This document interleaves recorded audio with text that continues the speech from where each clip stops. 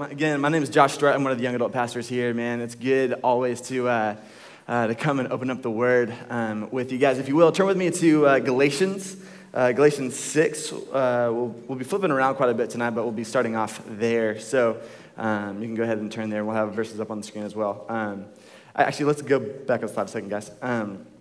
Okay, so a lot of my job here at Christ Chapel is to meet with people, which is awesome. I love that I get paid to invest in people and talk to people and just kind of hear what God's doing in their lives. It's a pretty sweet gig. But one of the things that I love to ask people, especially guys who are kind of newer and just kind of like our first time meeting, is I love to ask them, hey, like, what do you want in the church? Like, what are you looking for? What brought you here? Like, what are you actually looking for? And what I think is so interesting is that I've talked to a lot of people, and every time I ask that question, almost every time I get the same answer. And the answer that I get is community. So, man, I want community, but not just community. I want deep, rich, gospel-centered community. And I hear that a lot, and I love that because coincidentally, that's what we here try to provide. We try to create avenues for like really great gospel-centered community to take place, right? Because I think that all of us kind of have this desire for connection. Right? It's like, I want to be connected. And so as a result, we long to create avenues for community to take place. But here's what I think is interesting. As much as I hear people say, man, I want community, I want deep community to take place, I see something different. Oftentimes I see that what actually happens is that we love the idea of community in theory, but we don't actually like it in practice. We love the idea of community in theory, but not actually in practice, because real gospel-centered community brings along something called sanctification. And if you're just now hearing this word, sanctification is just a really big church word for the process of spiritual growth, right? It is the growing, maturing process for a believer that kind of chisels us to look more like Jesus, right? And so because gospel-centered community brings along sanctification, we like it in theory, but not in practice, because sanctification is painful. Right? Sanctification is not a pleasant process, right? Like it's a growing process, and growing is never a pleasant process, right? Like, does anybody remember puberty? Right? Yeah, not a fun process, right? Like, you're growing and things are changing, right? But it's not a pleasant process, right? And so, sanctification is not like puberty at all. Not really. Anyway, we'll talk later. But it's this kind of painful process, right? And because it's painful, because it's not a comfortable process, we try to avoid it sometimes, right? And I think that is an absolute shame. Because what happens when we avoid the sanctification process, especially in community, is I think we just miss out on a lot of life. I think we miss out on a lot of growth. We miss out on a lot of experiences that help us look more like Jesus and ultimately make us fall more in love with who Jesus is. So here's what I want to do tonight. I want to lay out a case for us for why I think that we shouldn't avoid sanctification, but actually welcome sanctification. I want to lay out two primary reasons why we should welcome sanctification in the community process as opposed to avoiding it, in hopes that we be people who actually love community, not just in theory, but also in practice. Because I think that if that happens, there's a lot of joy that takes place, there's a lot of life, there's a lot of growth. And at the end of the day, we learn to love Jesus more and look more like him. So that's where we're going to go tonight. So let me just go ahead and kick it off with the first reason. The first reason I think that we should welcome sanctification as opposed to avoiding it is because a gospel-centered community helps each other put sin to death. A real gospel-centered community will help each other put sin to death. So if that phrase sounds really churchy to you, let me kind of explain it like this. When we're actually a community that rallies around the gospel, right? So we are a gospel-centered community. What happens is that we love each other enough to say, hey, your sin is not okay. A real gospel-centered community will love each other enough to say, hey, your sin is not okay. I think it's destructive. I think it's robbing you of life. It's robbing you of joy. Let's get together and let's put this thing to death, right? And the way that we see this go down primarily is by pointing out sinful blind spots. The way that we see this go down primarily is by pointing out sinful blind spots. Let me show you what Paul says in Galatians 6:1. He says this. It says, brothers, if anyone is caught in any transgression, you who are spiritual should restore him in a spirit of gentleness. But keep watch of yourself, lest you too should be tempted. All right. What Paul is saying right here is that, hey, if you as a believer see a fellow believer, so granted, not a non-believer. So if you were in the room tonight and you're like, man, like I don't really know if I believe this stuff, man, welcome. Like we're not going to be calling out sin. We aren't going to be pointing out stuff because our standards are different, right? Because Scripture is not your authority. But if you are a believer, and you say, hey, man, I have put my faith in Christ, I'm following Christ, and his word is our authority, then, man, if we are believers who see other believers walking down a path and it's sinful, and we have a responsibility to lovingly point out sinful blind spots. Because, again, notice it doesn't say, like, guilt trip them into behavior modification. It says, no, in the spirit of gentleness, we restore them, okay? We restore them. Now, here's the problem with that.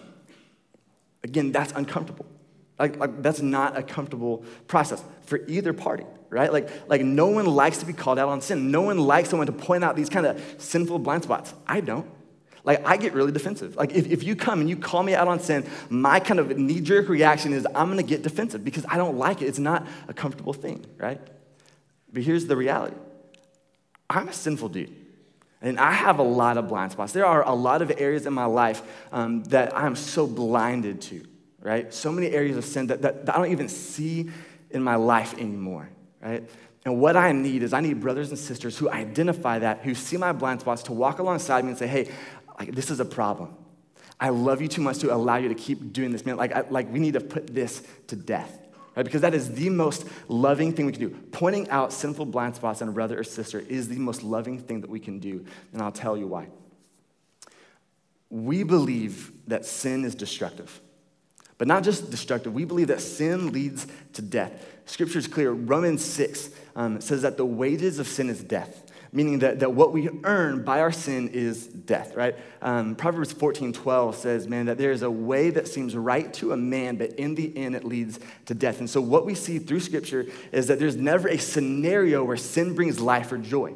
It just brings death. And when I say death, I don't mean like a physical death, like if you lie, like God's gonna like smite you or something like that. Like I mean like a spiritual death, right? I'm talking about the emptiness and the brokenness that sin leaves in its wake.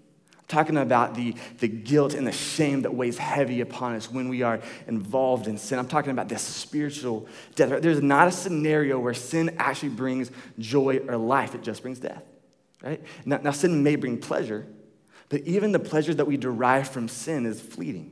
It's temporary. It just leaves us wanting more. It only brings death. So if we believe that to be true, if we believe that sin is destructive, that sin leads to death, then if I see you walking down a path that I believe is going to lead to your demise and I don't say anything to you about it, how unloving is that? How unloving is it to watch someone walk down a path that we believe is going to lead to their destruction and we don't say anything because we think, it's going to be awkward. It's uncomfortable. It's weird. How unloving is that? Let me illustrate it like this. When I was in college, I used to see this girl walking to class every day, and she happened to be blind. And so one day I see her, and we're at a crosswalk, and so I'm here and she's there. And this crosswalk had that kind of like beeping sound that let you know that it was okay to walk if you couldn't see. And so we're sitting there, and the light changes, the beeping sound goes off, and this girl starts walking. The problem, though, is that the beeping sound was not for her lane, but it was for this lane. So this girl who can't see anything literally starts walking out into traffic, has no idea. What do you think the people around her did? Do you think they like stood there and they're like, oh my gosh, bless her heart, she's gonna get hit by a car? No, like they ran into the street and they grabbed her. You know why? Because you don't let blind people walk into traffic, right? No, like you're a jerk if you do, right? Like can we all agree, like if you get nothing else tonight, you're a horrible person if you let blind people walk into traffic. Can we all agree on that, right? Yet, okay, like don't miss this. Yet, from a spiritual standpoint, we let blind people walk into traffic all the time. From a spiritual standpoint, we allow people to walk into traffic all the time. We let brothers and sisters who are blinded to their sin walk down roads that we are convinced leads to their destruction. And that is so unloving, so unloving. So what we're called to as a gospel-centered community is to lovingly walk alongside them and say, hey, man, this is going to be awkward. And I'm not trying to judge you. I mean, like, I think that the road that you're walking down is dangerous. It's dangerous, man. And let's put this to death. And we have a call on our lives as a gospel-centered community to walk alongside people and help them put their sin to death. Not because we're a bunch of legalists with a whistle just waiting to call fouls, but because we believe that sin is destructive and we want to help them put it to death. Growing up, I was kind of like the model good kid. I don't really kind of know how that happened, but I was just a kid who just never really strayed. I never really disobeyed. I never really did anything wrong. And I think part of that is because I loved Christ and I wanted to be obedient out of what he had done for me. But I think there was, in hindsight, I think there was another part of me that felt a certain pressure not to mess up. I think that I'd kind of found my identity in being just kind of the good moral kid. And so I didn't want to let people down. I didn't want people to think any less of me. So I was just kind of overrun by this pressure just to perform and just to be good and to be moral, right? And so that kind of played itself out all throughout high school. So I get to college and I had this realization that no one knows me. It's like, I'm like no one knows who I am. Like I don't have to be Josh Story, like the good kid. Like no one knows that persona. I can kind of be whoever I want to be, right? And so I'd never really experienced anything else. And so I thought, man, I just kind of want to see what else is out there. I just want to kind of figure out life apart from being the good kid. And so just kind of typical freshman in college fashion, I just kind of go out and I start partying. I just kind of start, experimenting stuff. And so probably 2 months into college, I run into one of my best friends from high school at a party. And I was a belligerent fool at this party. And she sees me and she's like, hey, do you want to grab lunch tomorrow? And I was like, yes, I love lunch. Lunch is awesome. Let's get lunch. And she's like, okay, easy. And so we go. And the next day we go and sit down and we have lunch. And she opens her mouth and this is what she says right off the bat. She goes, I don't know who that was last night. She was the guy that I saw at the party. That's not the Josh Story that I know. The Josh that I met last night seemed sad. He seemed lost. He seemed like he was searching. He seemed like he was trying to find fulfillment and satisfaction really in anything. And what I saw was someone who was not actually fulfilled. I miss the old Josh. I miss the Josh that I know. I miss the Josh who understands that his worth and his value is in the fact that he is a son of God. I miss the Josh who understands that fullness of life and fullness of joy is found only in Christ. That's the Josh that I miss. I'd love to see that Josh again. That was the most gentle kick in the teeth I'd ever gotten in my life. I mean, she said that and I just melt, it crushed me because she was right. I was lost. I had totally lost sight of who I was. I'd lost sight of what Christ had done for me. I'd lost sight of the fact that that fullness of joy and fullness of life is found in Christ. And I was running to all these empty wells to try to find satisfaction. And I know that wasn't an easy conversation for her to have. But man, I had never felt more loved in that moment. I didn't feel judged. I didn't feel condemned. I felt loved because someone cared enough about my soul to have an awkward conversation. Say, hey, I see the road that you're walking down, and I think it's going to lead to your destruction. And let's put this sin to death. So, man, as a gospel-centered community, we are called to walk alongside each other and help put sin to death. And again, that's not fun. That's not easy. That's an awkward scenario, but it's loving.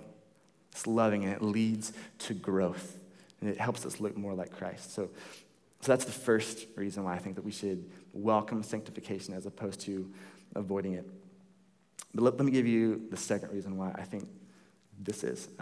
Because sanctification and walking in community is not just about blowing whistles and calling fouls and pointing out sin. That would be brutal. There's actually another aspect to it, and it's this. A gospel-centered community reminds each other of the hope that we have when everything seems hopeless. A gospel-centered community reminds each other of the hope we have when everything seems hopeless. So life is brutal. Life is brutal. And you can just look around the world and you see that to be true. We live in a broken, fallen world. A world that is plagued by sin, a world that is plagued by disease and sickness and death and addiction and all these things. And there are moments in time when we come in contact with this and all of a sudden we realize, man, this just seems hopeless. It seems hopeless. Man, but as believers, man, we have a hope, and it's called the gospel. And what the gospel says is this. It says that Christ came as the holy, perfect Son of God.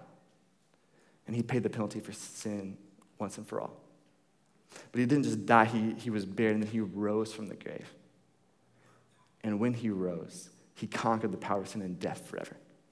That he has ascended and he is now sitting at the right hand of God, interceding for us, advocating for us, saying, man, like what you see is not the sin. You see the blood of the I have shed for him, for her. So we have him interceding. So God now sees us as holy and spotless and blameless because of what Christ has done. And if that's what the gospel was, if that's where it stopped, that alone would be phenomenal. But that's not where it stops.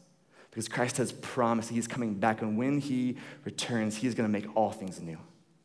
He's going to restore everything that has been broken, everything that is plagued by sin, all the things, all the disease and the death and the sickness and the addiction and the pain and the abuse, all those things are going to disappear. And he's going to restore all things. And that is hope. And that is hope. But here's the deal. I am so quick to forget that. Man, I am so nearsighted. I'm so quick to forget the hope that we have in Christ. And all it takes is one thing that I don't like. Right? And honestly, it doesn't even have to be a big thing. Like if my phone doesn't connect to Wi-Fi, I'm like, God, where are you? Right? I just crumble. Like it's hopeless, right? But that feeling just magnifies when it's something that's actually tragic. Right? And in that moment, what I need brothers and sisters to walk alongside me and remind me of the hope that I have in Christ.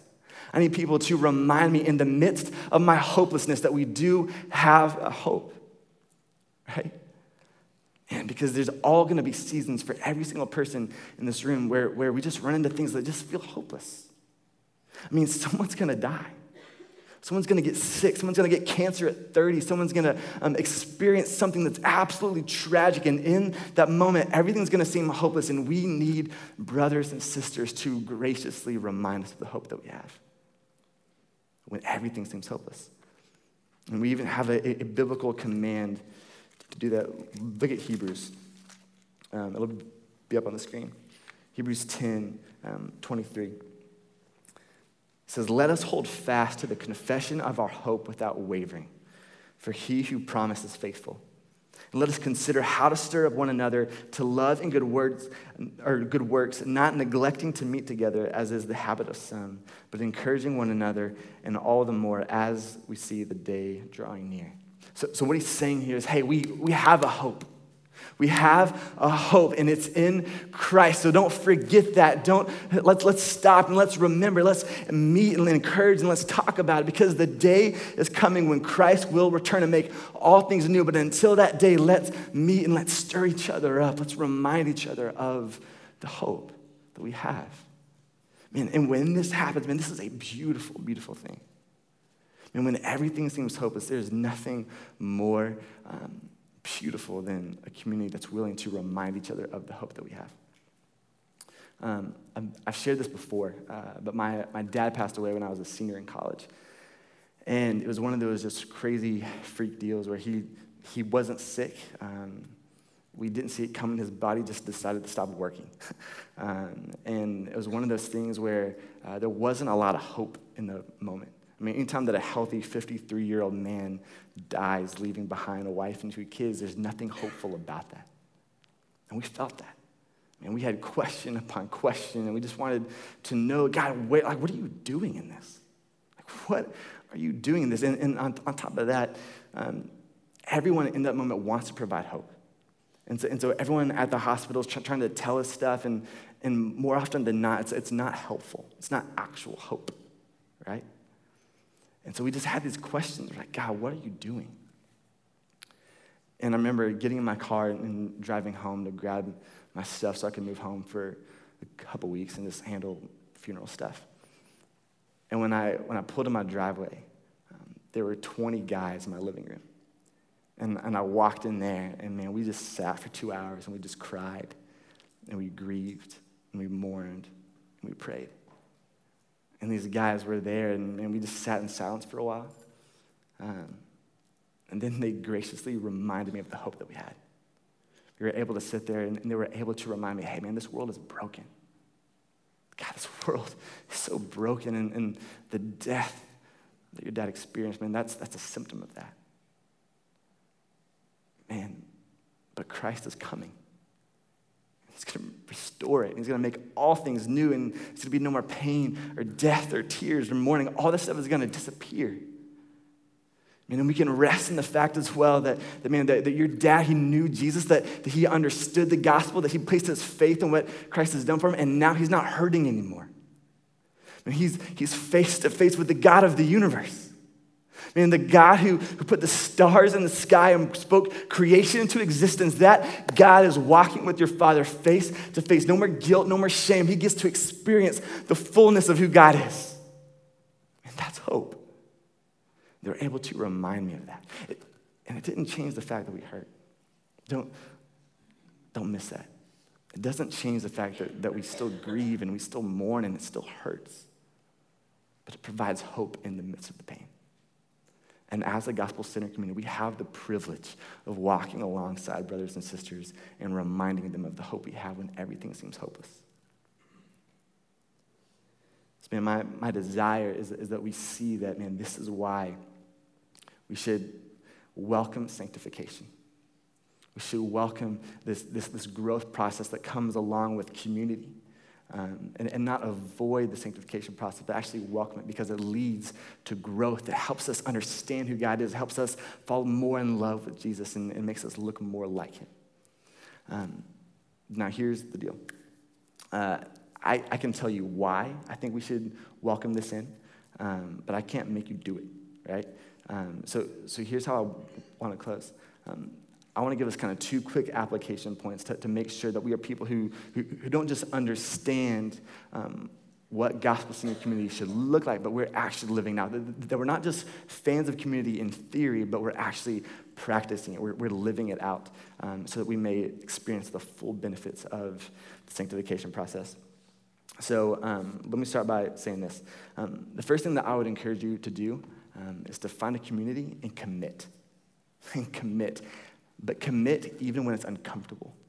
And like we've been saying, man, the sanctification process is not a comfortable process, right? And so what typically happens is that someone gets really excited about finding a community and they're plugging in, but as soon as they feel that initial discomfort, they're out, right? And they bail because it's not a comfortable process, right?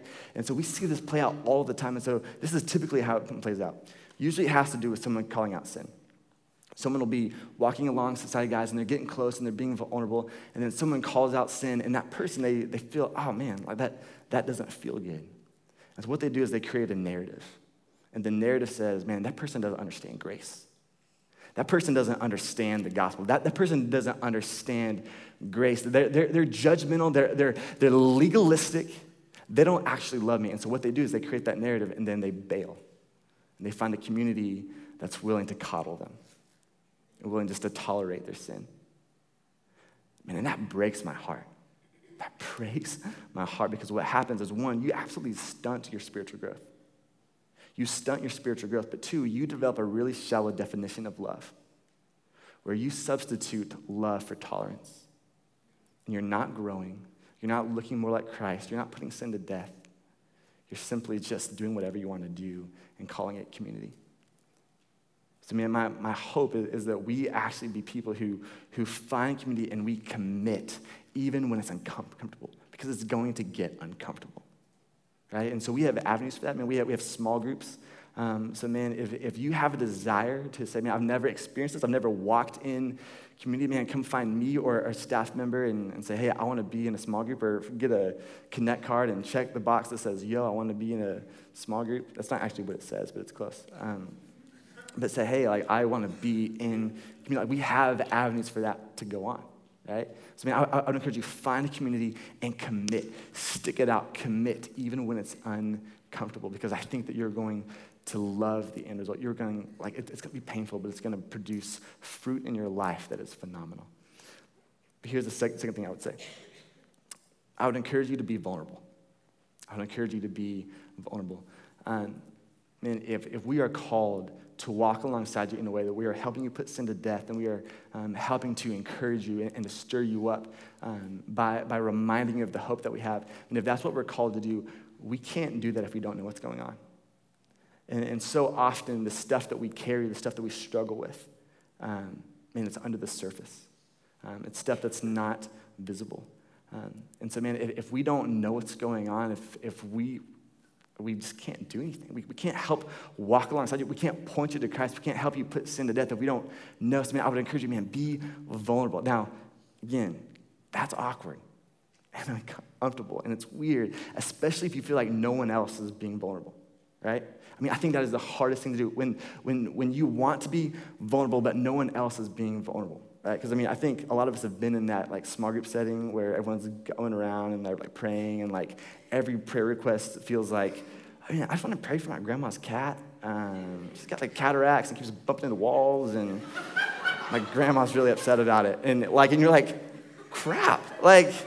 Like this person's life is so good. The worst thing is their grandma's cat's cataracts? Are you kidding me?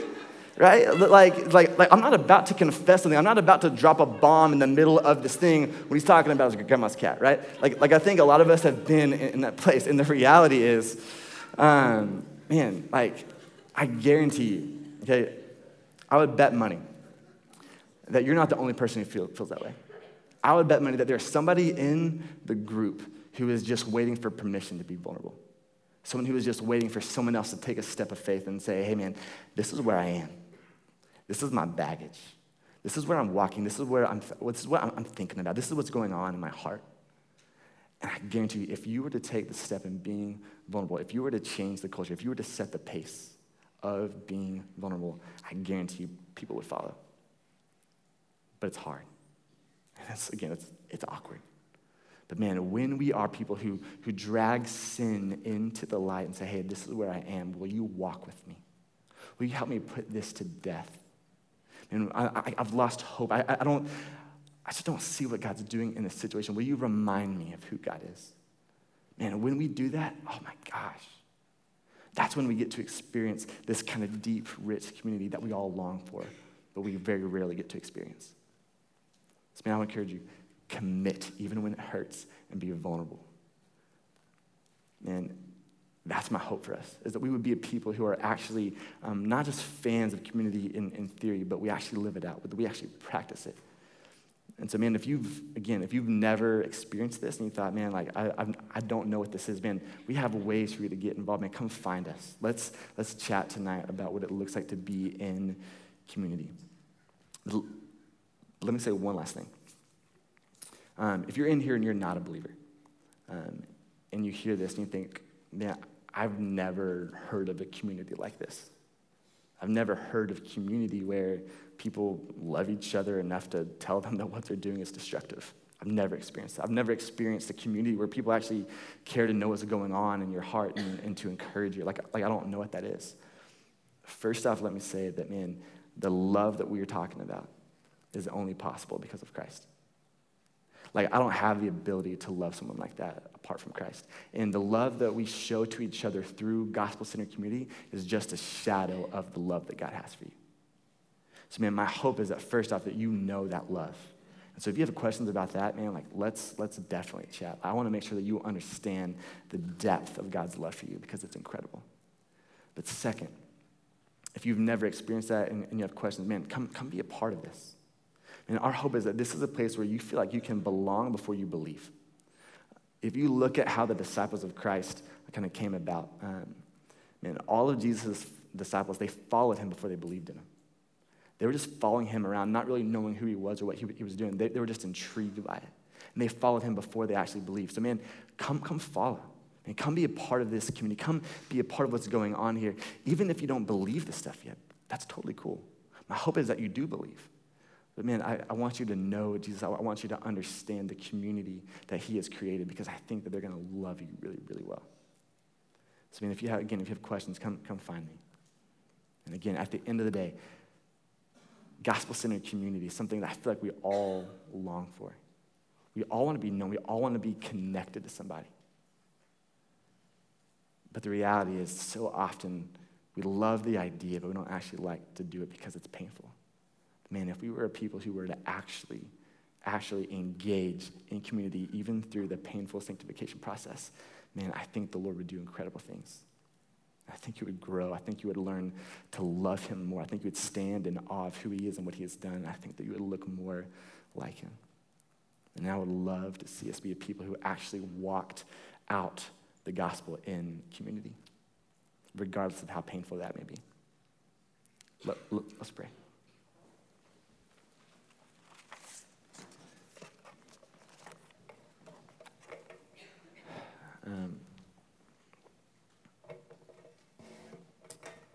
Father, I'm introspective tonight, Father.